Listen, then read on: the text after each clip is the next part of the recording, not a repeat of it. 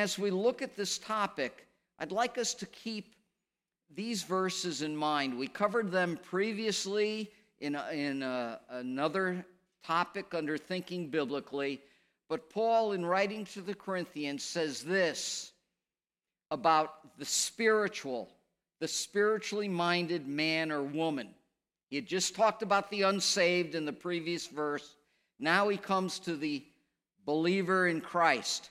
He says, he who is spiritually minded is the idea, who thinks spiritual thoughts, who thinks God's thoughts after him. He who is spiritual evaluates all things. You could translate that discerns all things or appraises all things. You take jewelry to an appraiser or a coin or some antique, and they appraise its value. The one who is spiritual appraises the value of all of God's truth and understands it to be valuable and important for them. He who is spiritual appraises, discerns, evaluates all things. For who has known the mind of the Lord, that he will instruct him? The answer is no one. We don't know God's mind. We should be instructed by God, not our opinions informing God, not our opinions causing the meaning of Scripture to change. No matter how difficult the passage is, the subject matter is, it's God's word that should change us, not us changing the meaning of Scripture to fit us. Paul then says, we have the mind of Christ. Every believer in Christ can have the mind of Christ, can think God's thoughts after him because of the Holy Spirit who indwells us. And so we want to approach this topic and the passages that we'll look at today with the mind of Christ. We want to think about these things, this very difficult subject matter, in the way God and Christ views these things. We'll be thinking biblically about divorce today and, Lord willing, remarriage and singleness next week. And we're going to just focus in on two key passages today relative to divorce. We're going to find out that according to Scripture, there are two reasons and two reasons only for divorce. Now, it doesn't mean that divorce is necessary, particularly in the first one. Divorce is just an option, but it's a last option. Scripture is abundantly clear that we are to go to the second mile, that we are to forgive 7 times 70. Forgiveness is always the go-to position of the believer in Christ. A spirit of forgiveness, an attitude of forgiveness. Forgiveness even in the face of pain and heartache and unfaithfulness. All we have to do is think about how God in Christ has forgiven us. God is our example. An evil and unforgiving spirit does not resemble the Spirit of God in Christ at all. Again, it does not mean that there can never be divorce. Scripture clearly teaches that. But it doesn't offer that as the go-to position. It doesn't offer that as that it's a done deal. Forgiveness is always what we look towards. But we'll see that there's passages regarding marital infidelity and passages regarding abandonment. Let's look at marital infidelity first. And of course, it deals with the passage of Scripture that we read together this morning. In Matthew 19, some Pharisees came to Jesus. And why did they come? They came to test him. And we'll understand a little more about that test in just a moment. And they asked him, is it lawful? Is it lawful? There in their mind, when they say lawful, what are they thinking of? It's the law of Moses, the first 5 books of the Bible. Is it lawful? And that law is primarily laid down in the last half of Exodus and the books of Leviticus and Deuteronomy, where the law is repeated 40 years later to the new generation about to enter the promised land. Is it lawful? What does the law of Moses have to say? This is what they're asking him.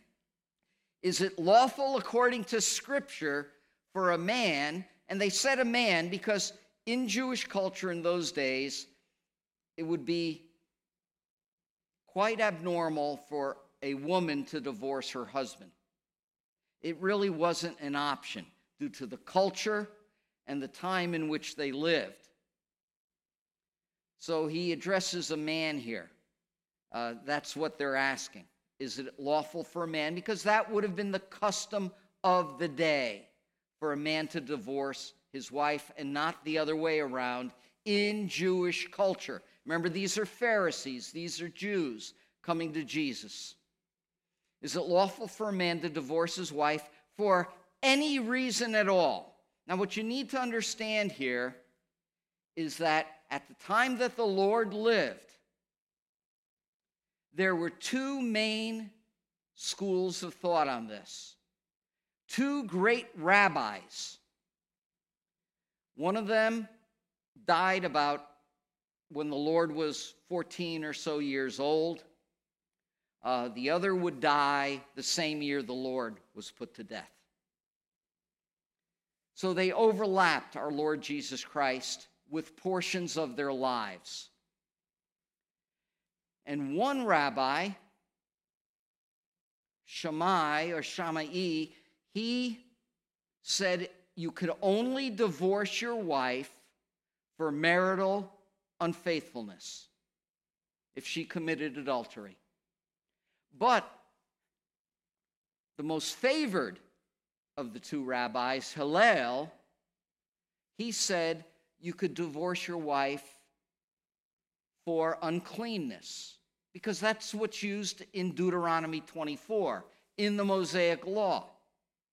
And he defined uncleanness as if she twirled in the streets and her robe lifted up and showed her ankle like a prostitute would, then you could divorce her because she shamed you in the streets by being happy and twirling and her robe came up. Or if she burned your dinner, you could divorce her. So, obviously, this was the favored teaching. And they came to the Lord and they asked him, what camp do you fall into? Shammai or Hillel? Because if you fall into Shammai's camp, well, you're going to lose popularity there, because that's not really the teaching we prefer. And so they said, is it lawful for a man to divorce his wife for any reason at all? And the Lord answered and said, now notice, they asked, is it lawful? They were thinking about the law of Moses given at Sinai in Exodus 20, halfway through the book of Exodus, through chapter 40, where different aspects of the law are laid down, and then Leviticus and Deuteronomy. So about 2.5 of the 5 books of Moses. Notice what the Lord does. He doesn't go to Mount Sinai, which was about 3,400 years ago. He goes back to the beginning of creation, millennia before that. He said, have you not read that he who created them from the beginning, not from the giving of the law at Sinai, thousands of years after, but he who created them from the beginning. He takes them back to Genesis chapter 1 and chapter 2. He made them male and female. See, marriage preceded the law of Moses. Marriage was not just for the Jews, which are descendants of Abraham. Marriage was for all mankind. He goes back to the beginning. When he instituted marriage, that was in Genesis chapters 1 and 2. The fall into sin did not occur until when? Genesis chapter 3. Marriage was instituted by the Lord God. This is God's institution. He who created them. It's not Moses. It's not man. It is God. When he instituted marriage, created Eve from Adam's side, brought them together in union, in marriage, there was no sin. Adam and Eve were going to live forever. In other words, they were going to be married forever. It was intended to be permanent. The fall changed all that. Not only because man will die, and that's the end of marriage, and there is no marriage in heaven, as the Lord would, shortly after this, the Sadducees would come testing him. And he says that there is not going to be marriage in heaven, essentially is what the Lord will teach. Not only because man's life will be limited on this earth, but also because of sin nature, man will end marriage before the end of their life. God had an original intent in marriage, and that was union. He brought them together. He said, and for this reason, a man shall leave his father and mother and be joined to his wife, and the two shall become one flesh. God's original intent in marriage was not division. It was union. It was unity. There was to be a uniting there of the man and the woman. And God is the one who brought them together, and a man, descendants of Adam and Eve, would leave their father and mother. Their devotion would no longer be to the father and mother, but primarily to the wife, and the two shall become one flesh. This was his original intent. Divorce flies in the face of God's original intent. God's original intent in marriage was that union was to be inseparable. So they are no longer two, but one flesh. What therefore God, not man, not the state, what God has joined together, let no man separate. It is God who instituted marriage. It's man who instituted divorce. What God has joined together, let no man separate. Man does not and should not be the entity that decides on marriage. Yes, we have marriage laws, and we need to abide by those. I'm not saying we shouldn't. But man should only recognize what God has done. They shouldn't think they are the authority that has the right to decide what marriage is, what constitutes marriage, how to define marriage. It comes from God. What God has joined together, not man. It is God who has joined together. And when God joins together, no man has the authority to separate. God intends it to be inseparable. But there's an excuse on the Pharisees' mind. And so often, not just in this subject of divorce and remarriage and singleness, not only in these areas, but in a lot of areas, professing Christians, as unbelievers, of course, but even Christians can sometimes approach Scripture looking for justification for what they want to do. They have already decided this is what they really want. Now let me find some verse of Scripture that justifies what I want to do. And when you approach Scripture that way, you're approaching it like these Pharisees who, as we're going to see in a moment, completely misinterpreted what Moses wrote in Deuteronomy chapter 24. Let us never approach Scripture with a preconceived idea. Let us never approach Scripture with the idea that I'm going to find something to justify what I want to do. That's the wrong way. We'd be like the Pharisees then. They had this excuse on their mind, and so do so many people today. They said to him, "Why then did Moses command to give her a certificate of divorce and send her away. Now notice, only part of this verse is in quotes. Give her a certificate of divorce and send her away. Do you know why? Because those are the words that are actually in Deuteronomy 24. There is no command in Deuteronomy 24. What Deuteronomy 24 says in the Hebrew is, if a man finds some uncleanness in his wife, if, not a man should divorce his wife, if he finds. There was no command there. It was just a statement of possibility. God, knowing the evil heart of man, remember before the flood, the Lord saw that the thoughts and intentions of man's heart was only evil continually. The Lord knows our heart. He told Samuel, God does not look on the outward appearance, but he looks upon the heart. God knew what man would do, even having received the law, and he said, if a man, or you could also translate the Hebrew, when a man. But there is no command there. It just says, if a man finds an uncleanness, he should write her. The command is that he should write. He just shouldn't send her out of the house. He should write a certificate of divorce.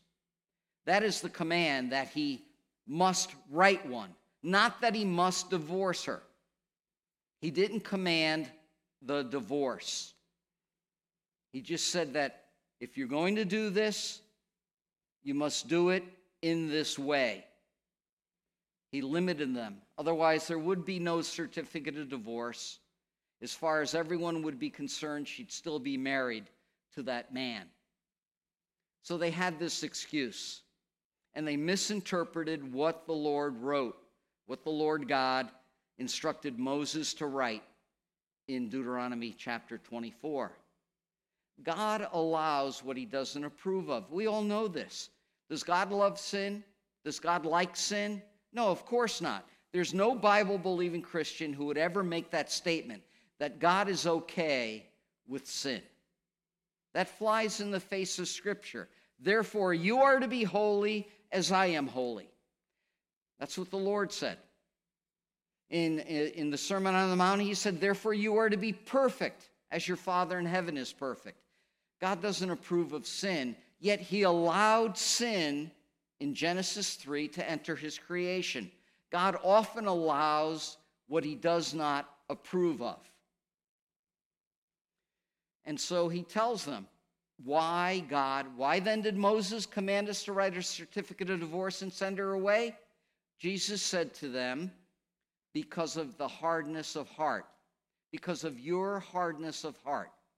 This is why there is often divorce, because of hardness of heart, either on the part of the husband or the wife or both. Divorce always involves a hard heart on the part of at least one person, not necessarily on the part of both. So someone in a divorce has hardness of heart. The Lord himself said it. Because of your hardness of heart, Moses permitted you to divorce your wife. See, he didn't command. He allowed it. He permitted it because of hardness of heart. That's all. The Lord never commands divorce for marital infidelity, because that's what this passage is going to deal with. We'll see it in just a moment in verse 9. It is permitted, but it is not commanded. But from the beginning, he says, it has not been that way. He goes back again to God's original intent in marriage with Adam and Eve, that they would live forever, they would be married forever. But from the beginning, it has not been this way. But then the Lord does give this exception. And we're not going to go into all the interpretive gymnastics that some people do.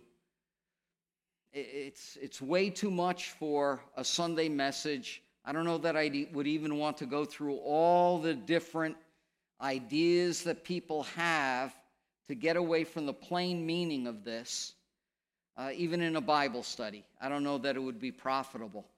But the Lord does give an exception.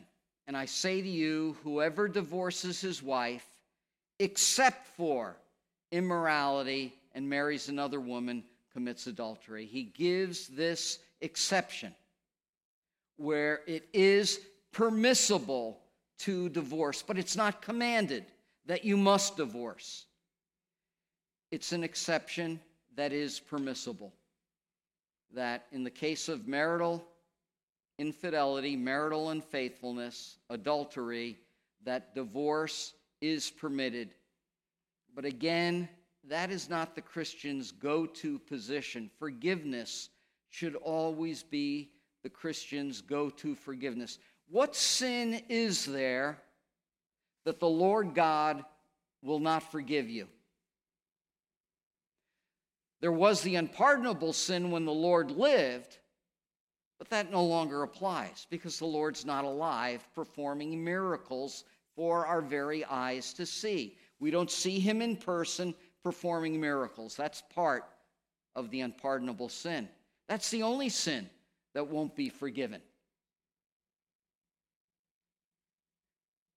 So what sin is there that the Lord will not forgive you or I? Is there any sin that the Lord won't forgive? If the Lord will forgive any of your sins, then should we not also be able to forgive sin against us as well? So if there is no sin that the Lord himself, no sin that you've committed, that the Lord will not forgive you of, why should we feel that there is one or two or three or four sins, or this person or that person, that we won't forgive? Our forgiveness is to be like the Lord's. We are to forgive, Jesus taught, as our Father in heaven forgave us. He forgave us completely. He forgave us totally.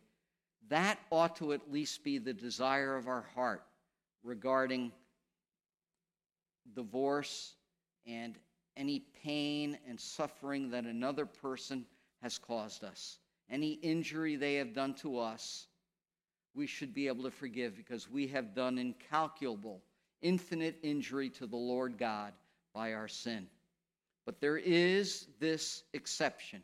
It is a legitimate exception, and you have to go through quite a bit of interpretive gymnastics to try and make this mean what the plain words of other than what the plain words of Scripture indicate that it means. What the Lord is trying to show is that marriage is serious. Marriage is not to be taken lightly. The disciples, well steeped, well versed in the teachings of Shammai and Hillel, they are shocked by what the Lord said. The disciples said, since the relationship of a man with his wife is like this, it is better not to marry. That it was not going to be easy to divorce a wife. Marriage is very serious. They said it correctly. Marriage is serious. Sometimes it's better not to marry. If this was all that was involved with marriage, then yes, it is better not to marry. And the Lord is going to affirm the seriousness of marriage and the correctness of the disciples' understanding that, if this is the way it is, we have to think whether or not it is better to marry or not to marry. It's a difficult subject, the Lord is going to say, before he affirms their statement that, it's so serious that maybe it's better not to marry. He said, not all men can accept this statement. See, the Lord right there said, what he's teaching on here, what he told the Pharisees, what he's about to tell the disciples in the very next verse is difficult. And not everyone can accept this statement. It's too much. They don't want to hear it. No, I don't want to hear it. I'm going to do what I want to do. I don't want this man to rule over me. I don't want to hear these words. Not all men can accept this statement, but only those to whom it has been given. And who are those, at the very least, to whom this statement is given? You remember the verses from 1 Corinthians? The spiritual man appraises and evaluates all things. Anyone who's a spiritual believer, a spiritually minded individual who has the Spirit of God dwelling in them, you are a person who can accept this statement, who can accept the teaching of the Lord, because you have the Spirit of God. We have the mind of Christ. And so we should be able to accept, receive, and appreciate what the Lord says regarding marriage and particularly in this case divorce. It's a difficult subject. Not everyone can accept it, but if you are a believer in Christ, you can accept it. The Holy Spirit who indwells you will enable you to do that. Isn't that fantastic that the Holy Spirit can give you appreciation of God's truth, even some of the most difficult truths of Scripture? God can open your heart and cause you to embrace them and love His truth. I think every single one of us has either been affected by the heartbreak and tragedy of divorce, or we know someone who has. And when you put faces on situations like this, your heart breaks for those individuals who have suffered through the heartbreak and tragedy of divorce. Your heart breaks for them. You fall to your knees and you pray for them. And you're able to accept this teaching when you are thinking God's thoughts after Him, when you have the mind of Christ and you're exercising the mind of Christ on this subject. But it is difficult. If you find it difficult this morning, pray to the Lord God about it. Pray to Him that you want to have His mind and you want to be instructed by Him and to come to embrace the truths of Scripture. The Lord is going to tell them that singleness is preferable to divorce. He says in the very next verse, after saying there's only some can accept this statement, he says there are eunuchs who were born that way, and there are eunuchs who were made eunuchs by men, and there are eunuchs who have made themselves eunuchs for the sake of the kingdom of God. He who is able to accept this, the same thing that he said before, there's only some who can accept it. He who is able to accept it, let him accept this statement. He's validating what the disciples said. If the way of a man with a woman is this, it's better not to marry. And he's saying, yes, marriage is very serious. And if you're not entering it with the frame of mind of how serious it is, that it is an inseparable union, if you're not going in with that mindset, if you're going in with the mindset, oh, that this is a trial, this is an experiment, and if it doesn't work out, well, divorce is my way out. No, it is serious. Singleness is preferable to divorce.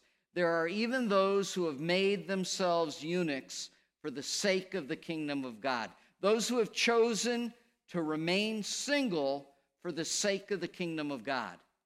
Now, not everyone's able to accept it. We'll find a little more about that when we talk about singleness, Lord willing, next week. But singleness is preferable to divorce. If you're entering into a marriage or you know someone who is,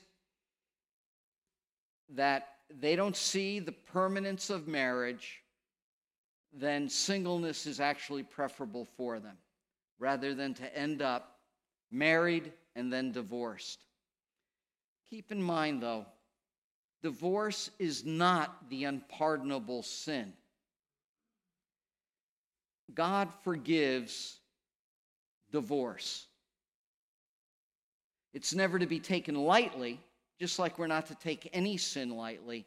But divorce is not the unpardonable sin. There's some people who are so strict, they view divorce as if it's an unpardonable sin. God can never use that person again.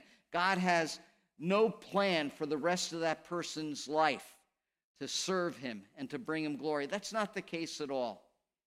God will forgive divorce when it's repented of.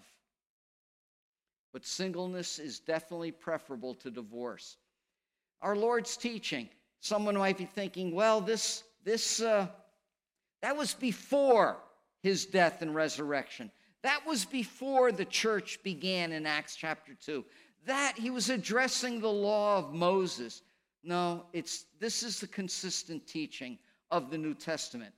Writing to the Corinthian church, Paul, the apostle of the Lord, said this in 1 Corinthians 7. The wife should not leave her husband. There's a command there. But if she does, she must remain unmarried or else be reconciled to her husband. And that the husband should not divorce his wife. What our Lord said didn't just apply to the Jews before the cross. It's the same teaching that we have to the church in 1 Corinthians chapter 7. Let's look at the second reason, and this one's a little easier in most respects to understand. Abandonment. The first thing we need to understand is Paul is going to lay out a principle of consent. He says in 1 Corinthians chapter 7, verse 12, if any brother, this is a believer in Christ now, if any brother has a wife who is an unbeliever, so this is a mixed marriage, believer and unbeliever. It's not talking about two unbelievers. It's not talking about two professing believers. If any man has a wife who is an unbeliever and she consents to live with him, she agrees to live with him, he must not divorce her because she's not a believer. That's not permitted. And a woman who has an unbelieving husband and he agrees or consents to live with her, she must not send her husband away. Divorce was more common outside of Israel amongst the Greeks and the Romans throughout the Roman Empire. And women would divorce their husband, a little different than with the Jewish believers. So there's a principle of consent. If your spouse, as a believer in Christ, whether you're a man or woman, if your spouse wants to remain married to you, you don't have an excuse to divorce her. There's this principle of consent. The second principle he lays out is the principle of peace. If an unbelieving one leaves, if the unbelieving wife or the unbelieving husband leaves, he says, let him leave. The brother or sister. See, it doesn't matter whether it's the believing husband or the believing wife. The brother or sister is not under bondage in such cases. So if the unbelieving spouse leaves, that's okay. Let them leave. You don't have to fight that. You don't have to put all the energy and time into trying to keep that person as your spouse. Behind the scenes here is another teaching of Scripture that a marriage should not be an unequal yoke. Paul writes in 2 Corinthians 6, verse 14, do not be unequally yoked, believer with unbeliever. He says, what fellowship has light with darkness? What harmony has Christ and the devil? Unions need to have the same spirit. In order to have a marriage union in its best sense, it's best that they both be believers. Doesn't mean that the believer and the unbeliever cannot have a successful marriage, but they're not pulling completely in the same direction. Clearly, a believer should never enter into marriage with an unbeliever, according to 2 Corinthians 6:14. But here, there already is a marriage.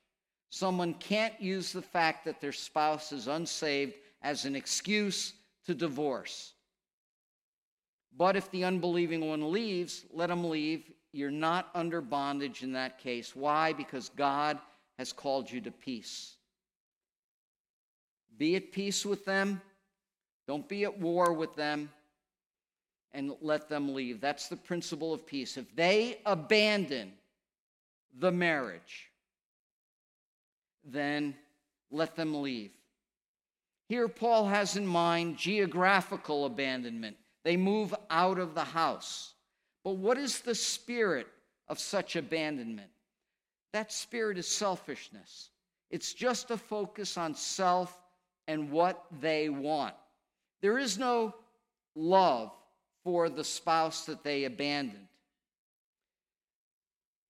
I'd like to suggest to you this morning that this is one example of abandonment. I personally believe that the spirit of abandonment can be present even if one individual does not leave the home. When someone consistently and persistently withdraws from the marriage, even if they remained under that roof, but it's more like roommates, and you've tried everything that you can, time after time, months, even years, you've gone the second mile, you've forgiven 7 times 70, but it's very, very clear that other person really doesn't want to be married to you. They have withdrawn. They are doing whatever they can to make your life miserable. And you've put up with it for a long, long time. You've exercised a forgiving spirit over and over and over again, day in and day out. Then I think that may open the door to abandonment. Why haven't they moved out? Oh, maybe they can't afford to.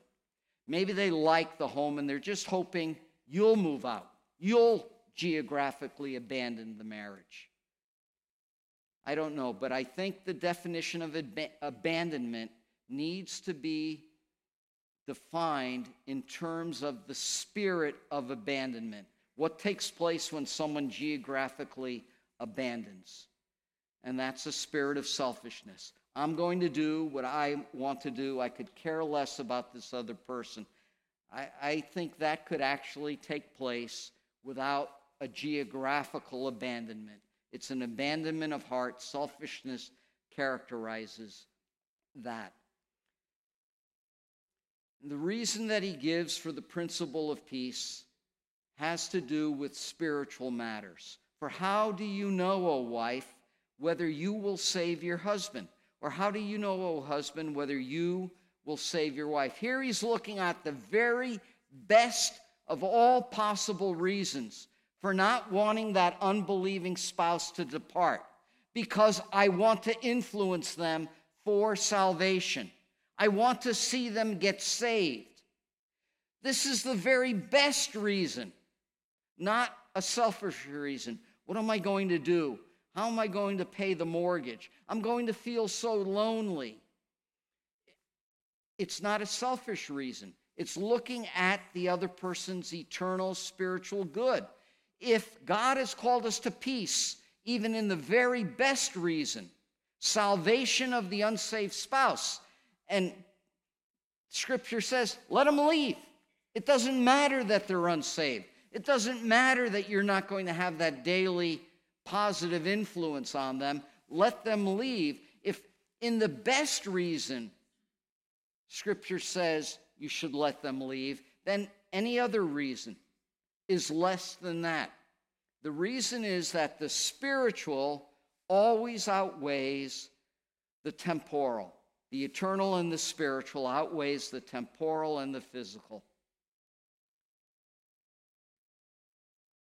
This is the reason for the principle of peace, that the spiritual should outweigh even the family, even the marriage union. In other areas, the same principle should extend to other areas of our life. Family and marriage never takes priority over the spiritual. Having a husband or a wife should never be an excuse to never serving the Lord. The spiritual takes precedence. It takes priority. There is the primacy of the spiritual over the marital union. We can't use marriage as an excuse for not serving and worshiping God and Christ. In conclusion, what are we thinking biblically about divorce? Have we been thinking God's thoughts after him? That marriage is serious and that divorce, in most cases, other than for those exceptions, 2 exceptions listed in Scripture, that divorce is a sin that the Lord can forgive and will forgive if it's repented of in a biblical fashion. Today, I'd like to ask you, would you begin to trust that God knows what he is doing in your marriage, even to a person who's not showing to you the same love that you show to them? Will you begin to trust that God knows what he is doing in your marriage or in your single life? We'll focus more on that next week, Lord willing. And will you begin to look how God wants to make you more holy in marriage or singleness? Because that is the goal. When young people at Grace Gospel Church have gotten married and I've been part of their marriage ceremony, I always tell them, and in our young married coupled marriage builders group, we tell the young couples, the purpose of marriage is not primarily your happiness. It's your holiness. That is the primary focus of all that we do. We make it our ambition to be pleasing to him, the Scripture says. So the primary function of marriage is not your happiness, not my happiness. It's my holiness. It's your holiness. God wants to make us more holy in marriage. That's the way to view marital difficulty. How is the Lord going to make me more holy through this trial with my spouse? And that's what we talk to the Lord about. That's what we want to focus on. And so will you begin to look for, ask God to show you how he wants to make you more holy in marriage or in singleness. Let's pray. Father in heaven, how we thank you for your word. Indeed, dear God, this is a difficult subject, and we thank you, Lord, that your word does not shy away from difficult subjects. And Lord, we ask that you would help us in our marriages to bring you glory, that you would help each and every one of us, married or single, to have a heart that forgives those who sin against us. Dear God, we confess to you that we sometimes do have an unforgiving spirit, and we beseech you, O Lord, that you would create in us, by the power of your Holy Spirit, a forgiving heart, a heart that looks like yours, a heart that is ready to forgive any sin against us the way you have forgiven our sins against you. Would you be pleased to do this, dear God? Would you be pleased to bring yourself glory in this way by making us a forgiving people? We ask all this for your name's sake. Amen.